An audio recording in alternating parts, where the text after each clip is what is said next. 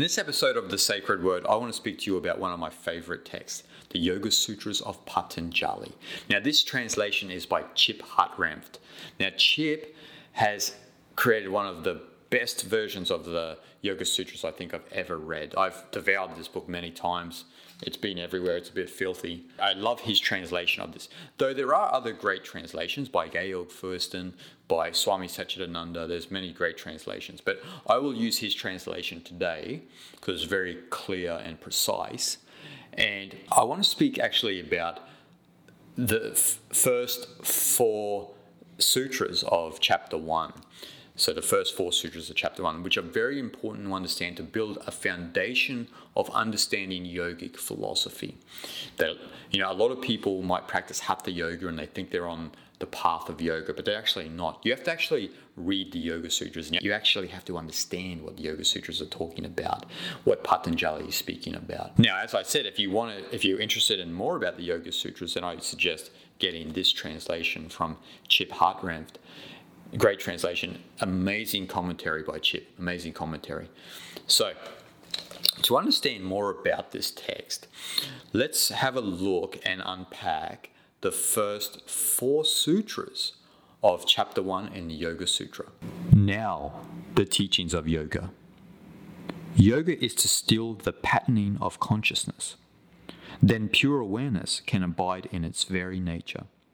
Otherwise, awareness takes itself to be the patterns of consciousness. Super simple, right? Super simple. That's it. That's the four sutras. All right, go home. Let's go. So, very simple, but precisely to the point. But if you don't understand what's being said here, then it'll be meaningless. Now, the first sutra, now the teachings of yoga. There's a few ways that you can actually interpret this. There's two ways precisely. The first way is kind of more the general way, which is that now the study of yoga commences, or now the practice of yoga commences. So, the beginning of the Yoga Sutras. And there's an esoteric understanding to this as well, where a lot of people believe Patanjali is saying now, in the present moment, right here, right now, is the practice of yoga, or is yoga. And when we're talking about yoga here, we're talking about yug, which means the union of you with we could say the Purusha, the pure awareness, or, call it whatever you believe Ishvara will be. Ishvara may be, in some sense, what Ishvara, who Patanjali was referring to, may have been Shiva or Vishnu. No one can truly say, but what Yug is talking about here is a union with the divine. And we could say he may be speaking about the union with Brahman, just the ultimate reality. So now in this present moment, we can understand the union with our Purusha, with the Absolute. So those are the two ways you can understand that first sutra. Now, a lot of people just take the generic approach, now is the commencement of yoga. But other people, like myself, are a bit more romantic. We may say, now in this present moment is the practice of yoga, or is the understanding of yoga. Now, the understanding of yoga really begins in the second sutra. Now, a lot of people are probably familiar with the Sanskrit chitta, vritti, nirodha. Now, chitta means mind or consciousness. Vritti means the whirlpool or the turning, the whirlpool of the turning. And nirodha means stilling or settling of the mind, the stilling or settling. So what is chitta, vritti, nirodha? Chitta, vritti, nirodha basically is the settling or the stilling of the whirlpools of consciousness, or the whirlpools of the mind. So, as the second sutra said, yoga is to still the patterning of consciousness. So think about that. Yoga itself, a lot of people don't understand this. A lot of people see people in the yoga studios and so forth and so on practicing, hatha yoga and this and that. That's a limb of yoga, but yoga itself is the stilling of the mind, the stilling of the patterning of the mind. That's what it is. Now, why Patanjali says this is because if we don't still the whirlpools of the mind, we cannot understand our pure nature, our pure awareness at the base of our existence. We cannot understand that. And that's why it leads into the third sutra, which states that then pure awareness can abide in its nature. So what it's saying here, that pure awareness can abide in its nature. Pure awareness means purusha here, purusha. Purusha is a core concept in yoga philosophy. So once we go through that settling of the mind process, then the pure awareness can abide in its nature. So, for example, the pure awareness was caught in the whirlpools of the mind. Now, the whirlpools here are referring to prakriti. Now, prakriti we can translate as nature or all of the energy in the universe. This big whirlpool, this cosmic soup that our pure awareness, our purusha, gets caught in and identifies with as a result. So, Prakriti, you need to understand, is not just all of the energy in the physical world, it's also the mental world. It's all of the mental activity we have going on within our mind, and all of that energy is like a great cosmic soup, which sucks our pure awareness into this Prakriti soup. And then we are caught and we are involved in all of this whirlpool. We're stuck, we're spinning, we're turning around constantly. We're getting dizzy, we're going crazy, we're stuck in this cosmic soup, this cosmic whirlpool. And so when we go through chitta, vritti, nirodha, the pure awareness comes back into its nature. Now, pure awareness's nature is reflective and transparent. It's like water. Now, we need to use water as an analogy. Water is the best analogy here to explain yogic philosophy, because when water is disturbed, you can't see into its nature. It's not reflective and it's not transparent. It's disturbed. There's turbulence and there's a lot of patterning. You see, patterning is a word they use in yoga.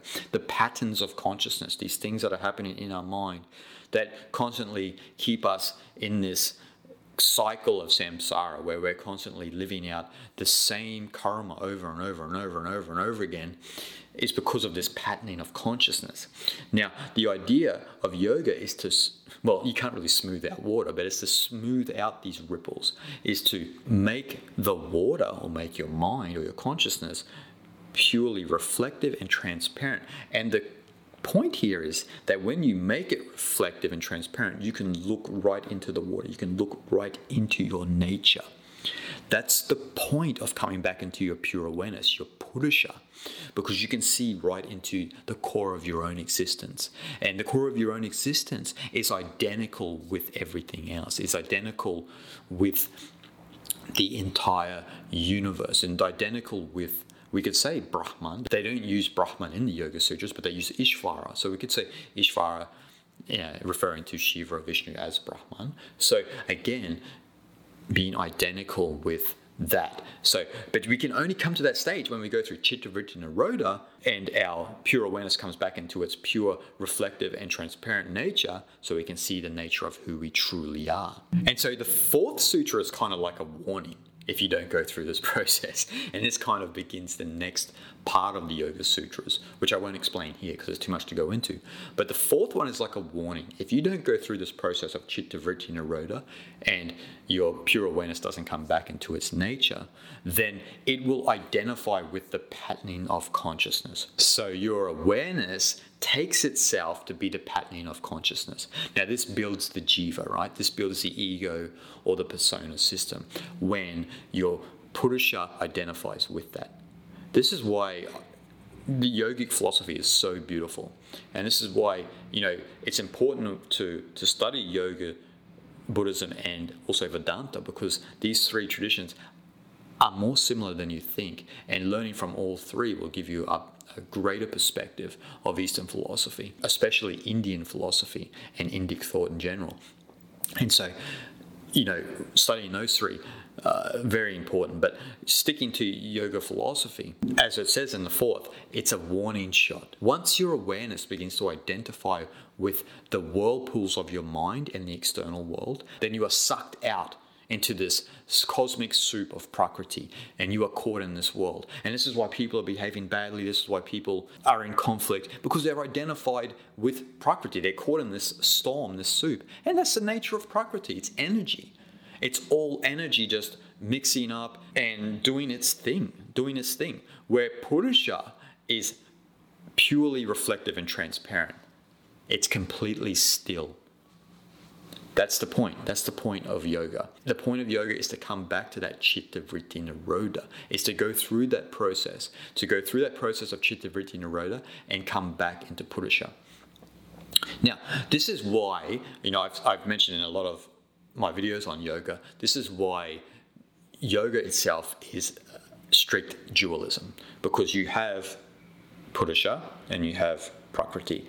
There is a distinct gap. You need to make this gap. Once Purusha is commingled with Prakriti, then you are gone. You are a person who is basically consciously asleep and ignorant. But in yoga, there is a strict dualism where the Purusha awareness is not related to anything in nature. It is separate from anything in the world.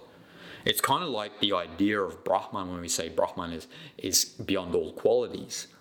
It's the same, except in Vedanta, Brahman is also everything else. But it's beyond all qualities. There's a lot to go into on that. But in yoga, strict dualism, Purusha is completely separate from everything else. Prakriti is doing its thing.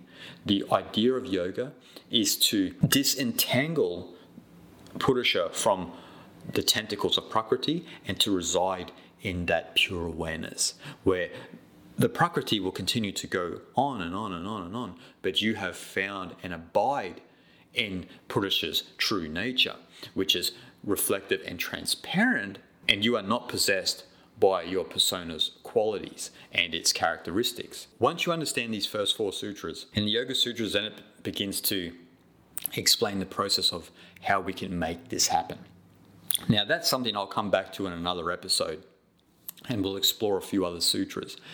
But first of all, when you want to get into yoga philosophy and you want to engage in the practice of yoga, you need to understand these first 4 sutras. You need to understand specifically chitta, vritti, nirodha, and the differences between Prakriti and Purusha, which I explained to you today. So, as I said earlier, I hope you all get a chance to read Chip Hartranft's translation and commentary, beautiful translation and commentary, but there are other great translations and commentary out there. As I said, I highly recommend Georg Fürsten's and also Swami Satchidananda's. All 3 are beautiful translations and commentaries, and you'll get a lot out of them. And I highly recommend yoga philosophy. A lot of people get turned off of yoga because they see all of the materialistic yoga going on in the world, especially in the West, where a lot of people are practicing just hatha yoga or a half-baked hatha yoga, and people think, I don't want to hang around with that sort of crowd and so forth and so on. And I can sympathize with that.